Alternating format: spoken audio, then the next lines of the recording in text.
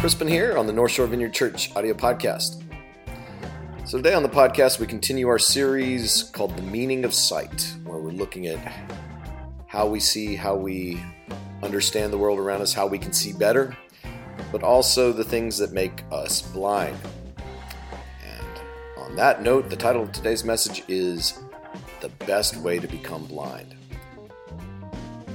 Hey, just a quick announcement that we've got a church picnic coming up at the end of September 30th. We'll be out at the Bogafly Park. We got music, bring your lawn chairs and some food, and we're going to have a good time. So for now, let's go ahead and head to North Shore Vineyard, downtown Covington. Thanks for listening.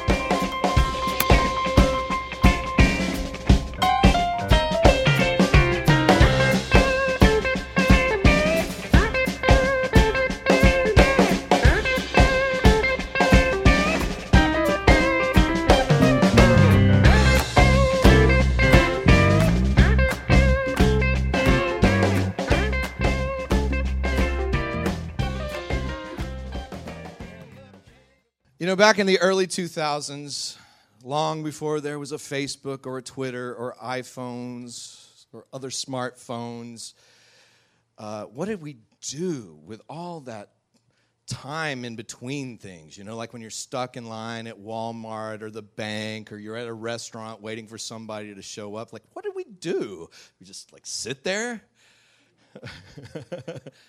Pretty much. Back in the early 2000s, I remember I used to actually visit web pages, just for fun. I don't visit web pages anymore unless I'm paying a bill or looking for the news. But back before social media, websites had to be pretty good, or else you wouldn't look at them, and they had to be interesting. And so I had a handful of websites that I would commonly look at throughout the week. And one of those websites was a site called Lark News. Did anybody remember Lark News? It's a very small subgroup of people. All right, Floyd's representing. Lark News was pretty cool because it was this website kind of like The Onion. The Onion does satirical stories about current events, and Lark News was like that, except instead of current events, it was satire on Christian culture, and they were really good at it.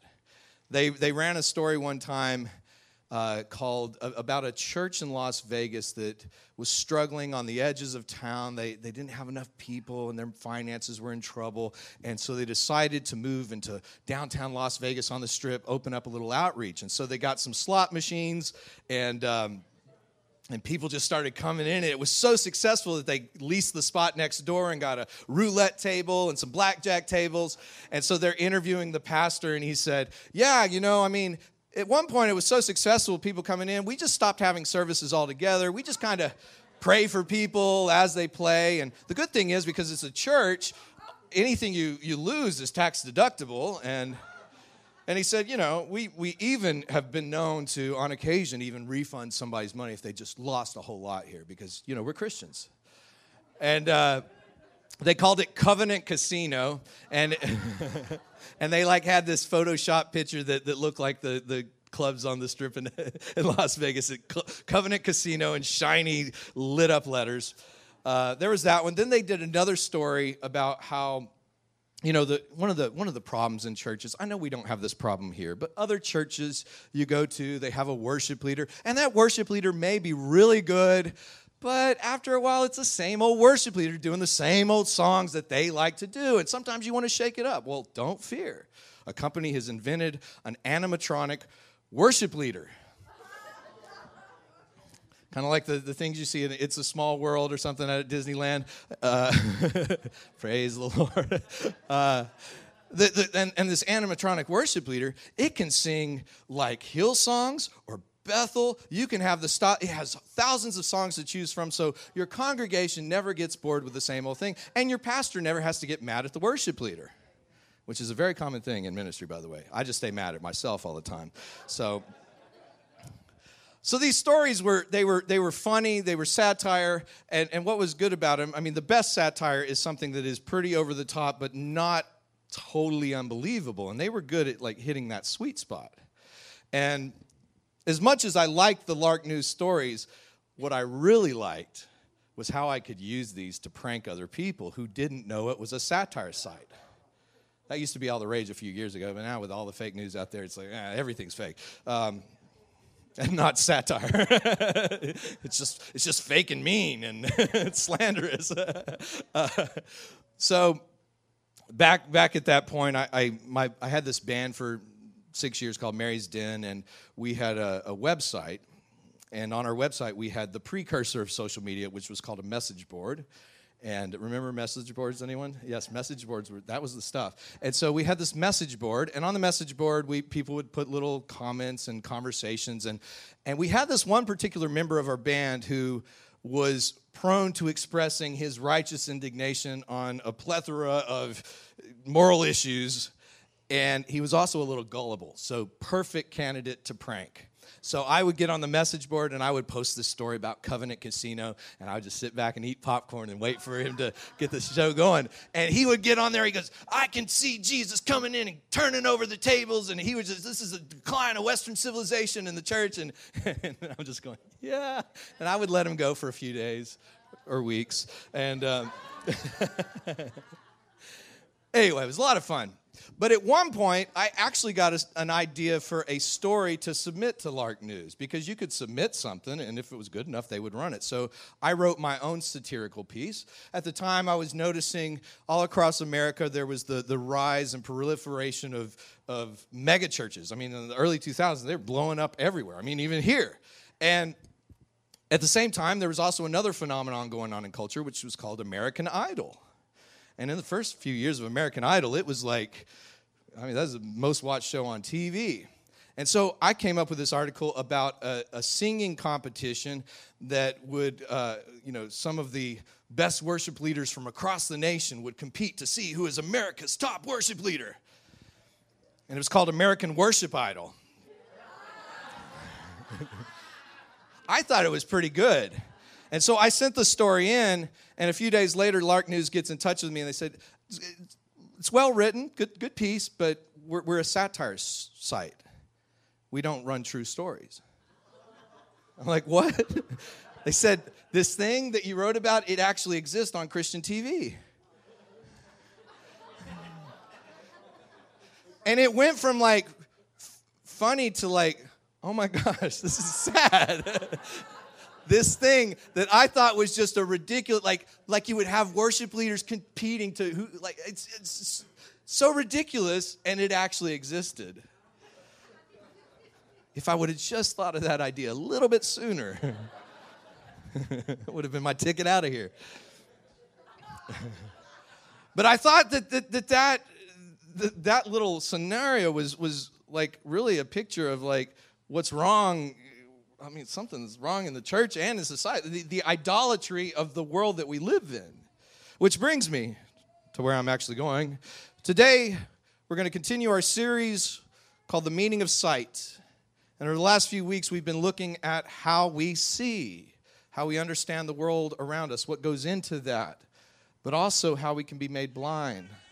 Last week, I talked about one of the ways that we become blind is when we get a big 2x4 in our eyes and we're trying to fix the other people around us, the little specks in their eyes, but every time we go to fix them, the 2x4 in our eye bumps them in the head. And Jesus says, take the log out of your eye before you go try to fix other people. And that's one way to start seeing better. But today I want to talk about the best way to go blind. If you want to go blind, you're in the right place today, because we're going to tell you the best way you can go blind. On the front of your bulletin, Psalm 115 says this: Not to us, Lord, not to us, but to your name be the glory, because of your love and faithfulness. Why do the nations say, where is their God? Our God is in heaven. He does whatever pleases him. But their idols are silver and gold, made by human hands. They have mouths but cannot speak, eyes but cannot see. They have ears but cannot hear, noses but cannot smell. They have hands but cannot feel, feet but cannot walk, nor can they utter a sound with their throats. And those who make them will be like them. And so will all who trust in them. I think I cut that last line off. So will all who trust in them. The psalmist, these ancient song lyrics have one of the most profound statements about idolatry that you can find in the whole Bible, and that is, if you worship an idol, it's the quickest way to become insensitive, to become blind, to lose your feeling, to lose touch with the divine and the goodness of God through idolatry. Now, we can all breathe a sigh of relief, because if you've grown up in America, chances are you have never walked into a temple filled with idols, right? I mean, idolatry is pretty much extinct in the Western world. I went to India back in 2006, and there's still idolatry over there. I mean, there's like 30 million deities in Hinduism, and everywhere you'd walk, there'd be idols on the street. People had idols in their homes. There was temples filled with idols. But in America, it's like, idols, yeah, we've moved past that. We're highly evolved. We got this thing together. But the reality is, idolatry, in its classical sense, you would actually build a statue and you would worship the statue, but idolatry really has to do with our understanding of God and what we think about that, how we interact with God. Eugene Peterson, in his wonderful book, Christ Plays in 10,000 Places, says this: an idol is God, little g God, with all the big G God taken out. God depersonalized. God de-relationalized. A God that we can use and enlist and fantasize without ever once having to receive or give love. The essence of idolatry is depersonalization. The idol is a form of divinity that requires no personal relationship. The idol is a form of divinity that I can manipulate and control. The idol reverses the God-creature relationship. Now, I'm the God, and the idol is the creature. We could just end it there, but I want to give you your money's worth today if you gave him the offering.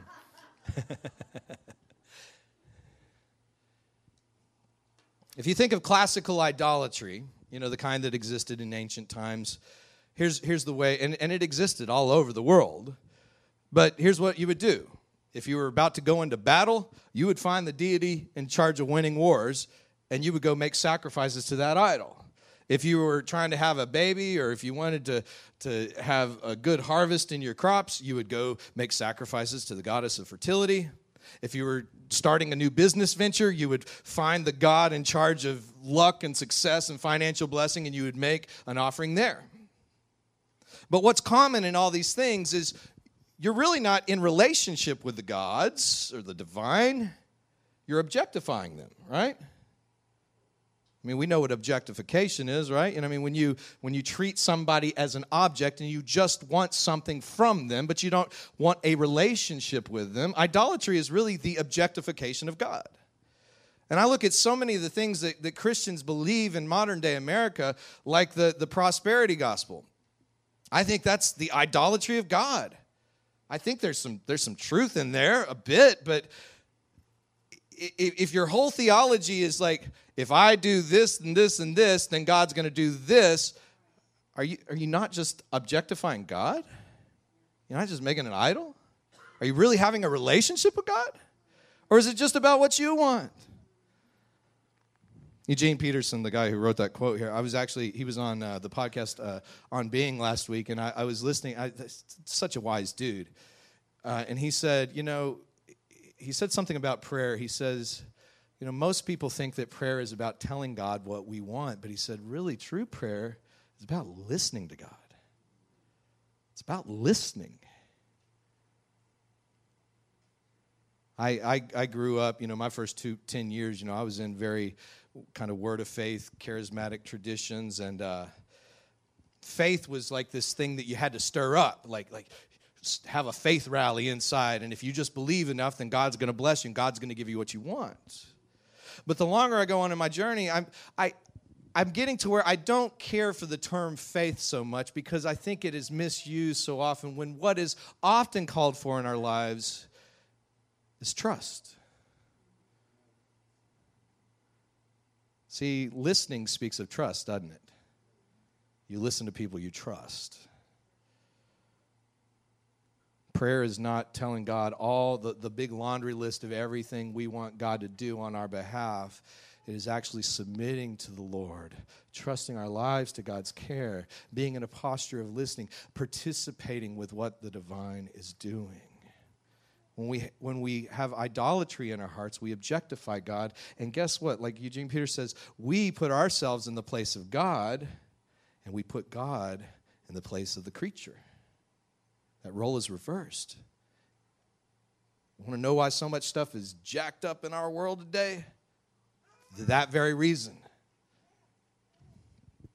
C.S. Lewis wrote one of my favorite C.S. Lewis books called Screwtape Letters.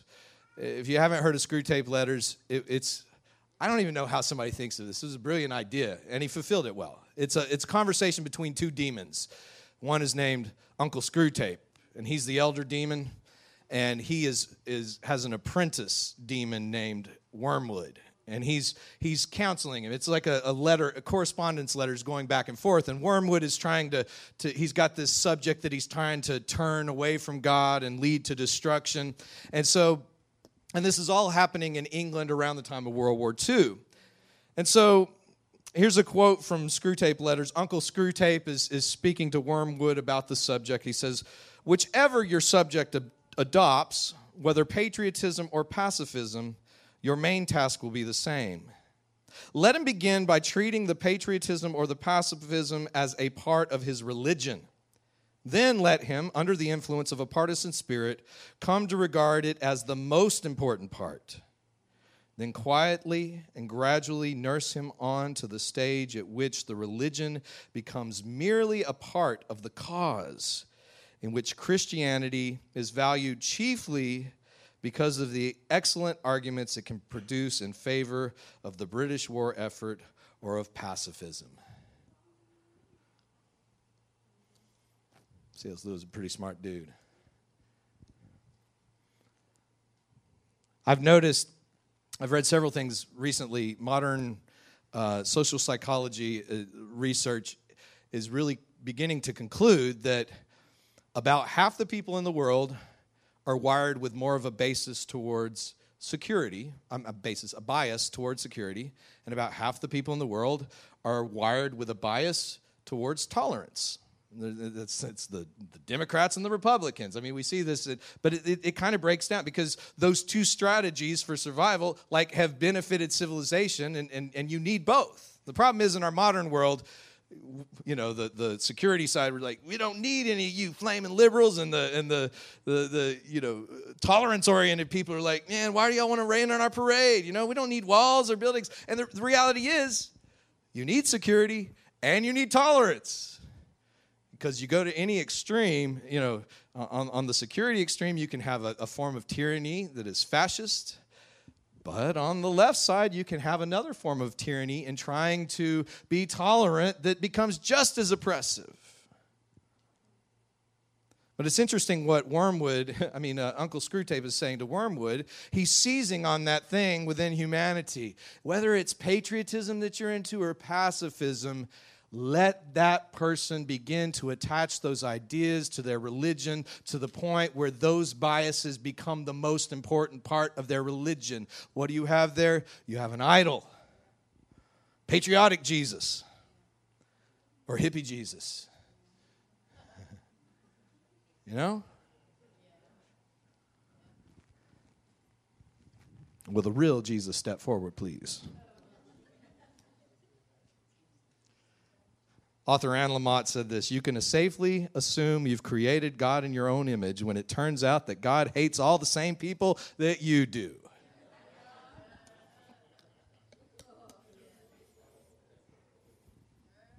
Just meditate on that this week. How much of our view of God is just our own biases, our preference for what we want God to be like that backs up everything in our life so that we never actually have to do anything to change? God hates the same people we do, loves the same people we do. God loves the issues that we love. That's probably an idol, y'all. It's probably an idol.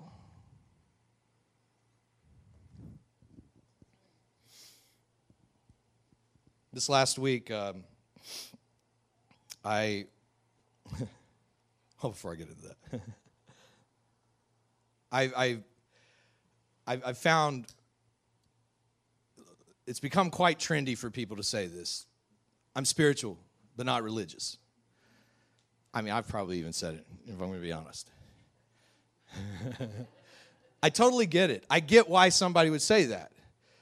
Because religion, so often to us, whether it's Baptist or Catholic or Vineyard or whatever form of religion you're into, can feel so often that it's just a bunch of rules and doctrines and dogmas and rituals, and you do these things, but it doesn't feel like you're actually engaging with the divine.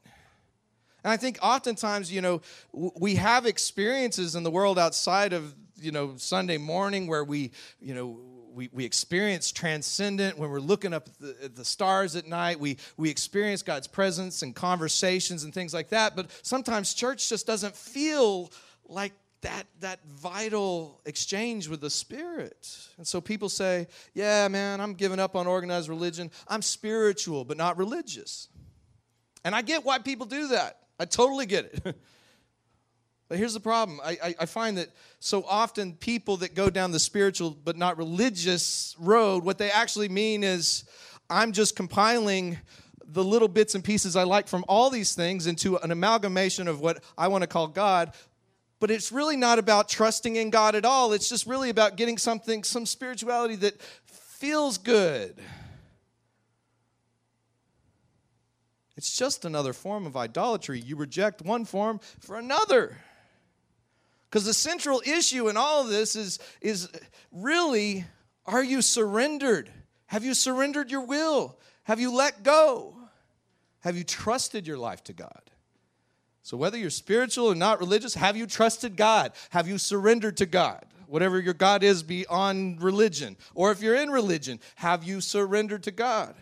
I would say overwhelming majority of people that go to church on a Sunday morning probably aren't really living, trusting God or surrendering to God. And majority of people who say spiritual but not religious aren't even having any contact with God.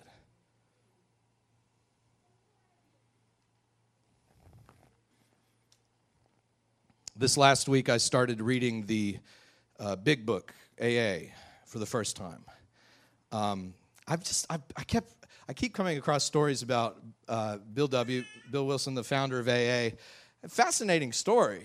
And so I'm like, I want to read his book. So I started it this last week, and it's interesting because Bill Wilson, he was not your functional alcoholic. He was a mess. I mean, he was hospitalized on a few occasions, like locked in an asylum kind of like drunk.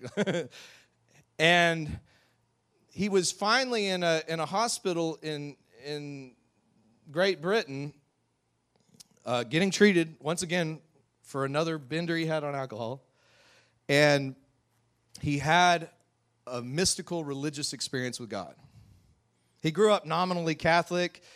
It never really meant much to him. He never really had an encounter with God, but there in the hospital, he had this encounter with the divine that changed his life. And it was actually out of that experience that he began working on this model of recovery that would one day end up becoming the 12 steps. Now, I got to tell you, I've got a lot of friends that over the years that have been in AA, but oftentimes I find with a lot of people in AA, they kind of minimize the God parts of it. It's like, and I was struck when actually reading the AA Big Book this week, how much God is a part of that thing. Like, if you take the God stuff out, you've considerably knocked down what the steps are. In fact, when you read the first few chapters of the Big Book, you find like that is key to your recovery. Why? Because the reason you're addicted and you're doing things you don't want to do and you're driven by these compulsions is because you're still bound to your own will. You're still trying to run your own dang life as if you can figure that out. What's the definition? Insanity is you do the same thing over and over, getting the same results. Maybe if I try it one more time, it's going to work this time. Maybe this time, I'm just going to have 2 drinks this time. That's it. It don't work. What is compromised is your very will. Your will is broken. It's not leading you right down the right path. You keep going from one messed up, dysfunctional relationship to another. You keep fighting addictions. You keep having these things pop up in your life over and over again. And you keep trying to do the same things over and over again and end up in the same place. The problem is your will. You think you can run your life. And Bill Wilson stumbled onto something through his encounter with God that to truly get out of the mess he was in, it would require surrender. I want to read the 12 steps to you real quick. It won't take long. Listen to how much God pops up. Step 1. We admitted we were powerless over alcohol and that our lives had become unmanageable. Step 2. We came to believe that a power greater than ourselves could restore us to sanity. Step 3. Made a decision to turn our will and our lives over to the care of God as we understood God. Step 4, made a searching and fearless moral inventory of ourselves. Step 5, admitted to God, to ourselves, and to another human being the exact nature of our wrongs. Step 6, we were entirely ready to have God remove all these defects of characters. Step 7, we humbly asked God to remove our shortcomings. Step 8, made a list of persons we had harmed and became willing to make amends to them all. Step 9, made direct amends to such people whenever possible, except when to do so would injure them or others. Step 10, continued to take personal inventory, and when we were wrong, promptly admitted it. Step 11, sought through prayer and meditation to improve our conscious contact with God as we understood God, praying only for knowledge of God's will for us and the power to carry that out. Step 12, having had a spiritual awakening as the result of these steps, we tried to carry this message to alcoholics and to practice these principles in all of our affairs. A lot of God stuff there, huh? See, whether you're in recovery or you just want to experience transformation, which, by the way, quoting Gerald May, a famous psychologist, he said, every human being is an addict in the truest sense of the word. Every one of us. You might think, I never had a problem with drinking or drugs. Yeah, well, you probably are addicted to things like what other people think of you, or money, or possessions, or whatever. We all have these tendencies. And this is part of the blessing of a bottoming out alcoholic. At least they realize that. At least they get stripped of their illusions. At least they get stripped of like, I'm broken. Many people never actually enter into transformation because they never get to that point, because most of the stuff they do is socially acceptable. And society will just let them do that.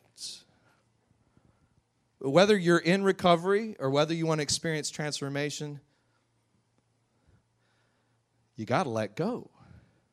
You got to trust. You got to surrender to God. You don't get down the road unless that happens. Too often we treat Christianity as if it is primarily about having the right beliefs and doctrines. I love the wisdom of AA, that it's like, just surrender your life to God as best you understand who God is. It doesn't even say, like, try to figure out who God is. Just, hey, start with what you know of God and surrender to God. Like, even if your understanding of God is just messed up, and just start there. Just take a step towards God. Take your hands off your life and surrender to God as you understand God. Last week I shared a little bit of my story, how, when I came to faith at age 20, I was in a very dark place. I was actually, seriously contemplating ending it all. And there in my living room, depressed and just ready to either end it all or run away, I just said a simple prayer to the Lord. I said, God, I don't know why you'd take me, but if you will, I'm yours.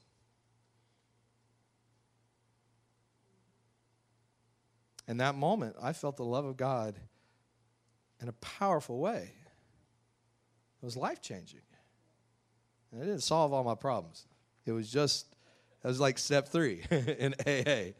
I realized, I came to realize that my life was out of control and unmanageable. Step 2, I realized that there was maybe a power greater than myself that could restore me to sanity. Step 3, I surrendered my life to the care of my Creator, as I understood God at that moment.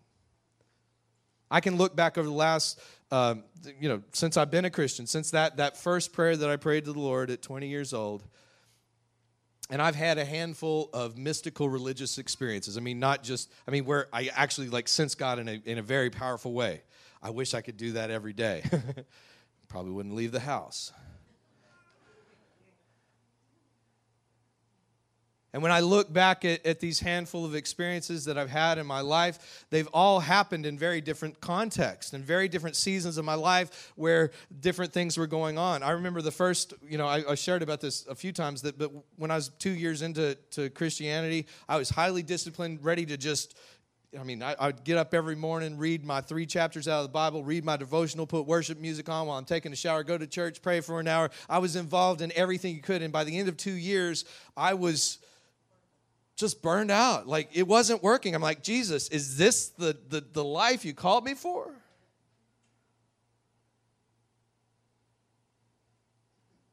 And I remember that morning I came to church, and I went up for the prayer at the end. It was a very charismatic church. People prayed a lot of crazy charismatic prayers. Nothing happened, but somebody gently put their hand on my back and quietly prayed a prayer. I don't even remember what they prayed. I couldn't hear them. And the power of God came on me so strong that I ended up laying on the floor of this church for, 20 minutes or something. And I had a vision of Jesus. I saw a vision of my heart was ripped in two. I saw Jesus' arms come off the cross, and he grabbed my heart, and he began telling me about this situation that happened when I was in high school that I didn't know anything about therapy or, I was not terribly introspective at the time. And God was just showing me, this situation, that's where you stop trusting people. You got hurt. Not only that, you stopped trusting me. So I'm laying on the floor. I have this vision. That God grabs my heart and then hands it back to me, and it's not ripped anymore. It's whole. And God's telling me this stuff about this thing in high school, and I'm like, wow, this is crazy. I get up. I'm not kidding. I felt intoxicated. I had to have somebody drive me home. It was the craziest thing ever. Best thing ever. And when I got home, I remember it was a fall day, and things are kind of dreary in Louisiana in the fall. It was kind of overcast. But for me, it was like that in The Wizard of Oz, where it goes from black and white to Technicolor. Everything was on. I was I felt healed. I was a different person. And right after that experience, I tried to make that experience happen again and again for years after, and I never could replicate it. Because the one thing that was common in all these experiences that I've had with God in my life that were profound and life-changing, the one thing that was common was surrender. I was in a desperate place. That morning, I was ready to quit. I was ready to quit. And when I look at the times where I've experienced God the most, that's been the thing. I'm ready to quit. And God's like, I was wondering how long it was going to take. How long you were going to keep trying to do the same thing and expecting different results. See, we like strategies for the spiritual life, do this and do this and do this, and God's going to do this. But the main thing Christianity is about, the first step is surrender. It's trust. Pick up your cross and follow me.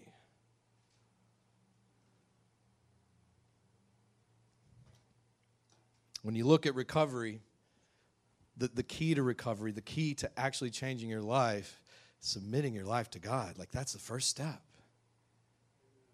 It's the first step. And you know what? You're probably going to have to come back to that step a few more times in your life. Even as a pastor, I've had to come back to that step a few times in the last year. God, take my hands off. I surrender.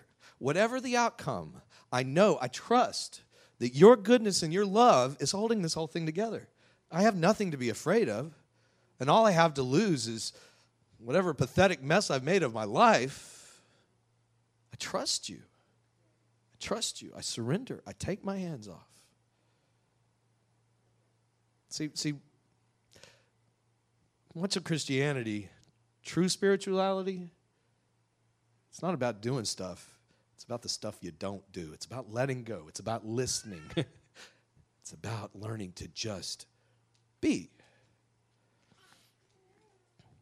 And I think that this is, when we look at the spiritual disciplines in life, whether it's giving, whether it's prayer, service, community, those are just ways that we stay mindful of what is important. They're not a formula to get what you want from God. They're actually a way to stay more mindful of God. This whole trying to get stuff from God thing is what gets us so off track. And we end up with these idols, these versions of God that aren't the real thing. I've been living in the mind of a junkie, thinking my junkie thoughts, putting out my selfish aspirations, and not letting God into my heart.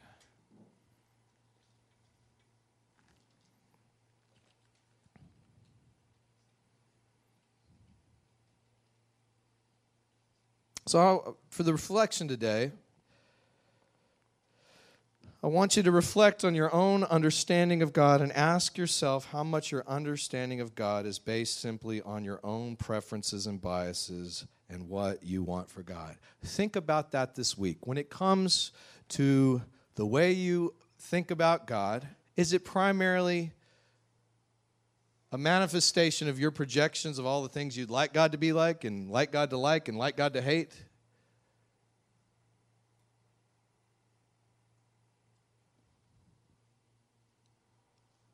Or are you in a place of surrender? In what ways do I need to turn my life over to the loving care of God today? Now, if you're in here this morning and, maybe you need to surrender afresh today. You don't even necessarily need to do it here at North Shore Vineyard on a Sunday morning. Maybe, like me, 25, 26 years ago, maybe you just need to get real honest with God at home. Think about the ways you're trying to control your life. Think about the ways that you have your hands tightly clenched on everything. And ask God for the grace to trust Him. Ask God for the grace to pry your fingers off of all the things you're doing and actually surrender to Him, to let go. If you ask that, I'll ask the same for me. Why don't y'all stand up?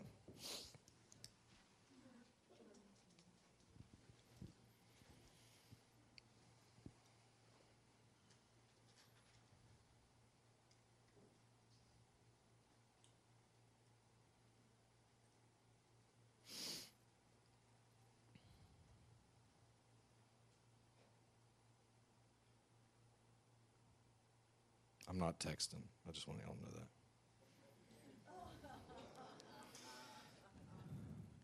Message really rocked it this morning. Just want to let you know.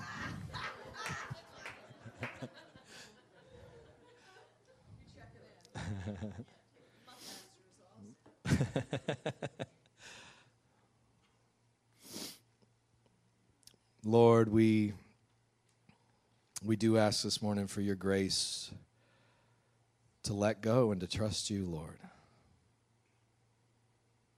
Lord, we want to experience transformation. We want to look like you. We want to experience your goodness and love. Lord, not just as mere ideas, but as a reality in our lives, God, in our relationships, God, even in the way that we see ourselves, Lord. Lord, whatever that thing is within us that just won't loosen its grip, Lord, we ask for the grace to let go and to trust you, Lord. We trust our lives into your care today, God. We entrust our lives to the loving care of our Creator. You are a power greater than ourselves that can restore us to sanity, that can put us back together. As we sang earlier today, God, broken people, we can be made whole, Lord. We believe it. Lord, we entrust our lives to you today. I just want to close by praying this, the serenity prayer. God, grant me the serenity to accept the things I cannot change, courage to change the things I can, and the wisdom to know the difference. Amen. Well, if you need some prayer, come on up, and we would love to pray with you. Otherwise, God bless.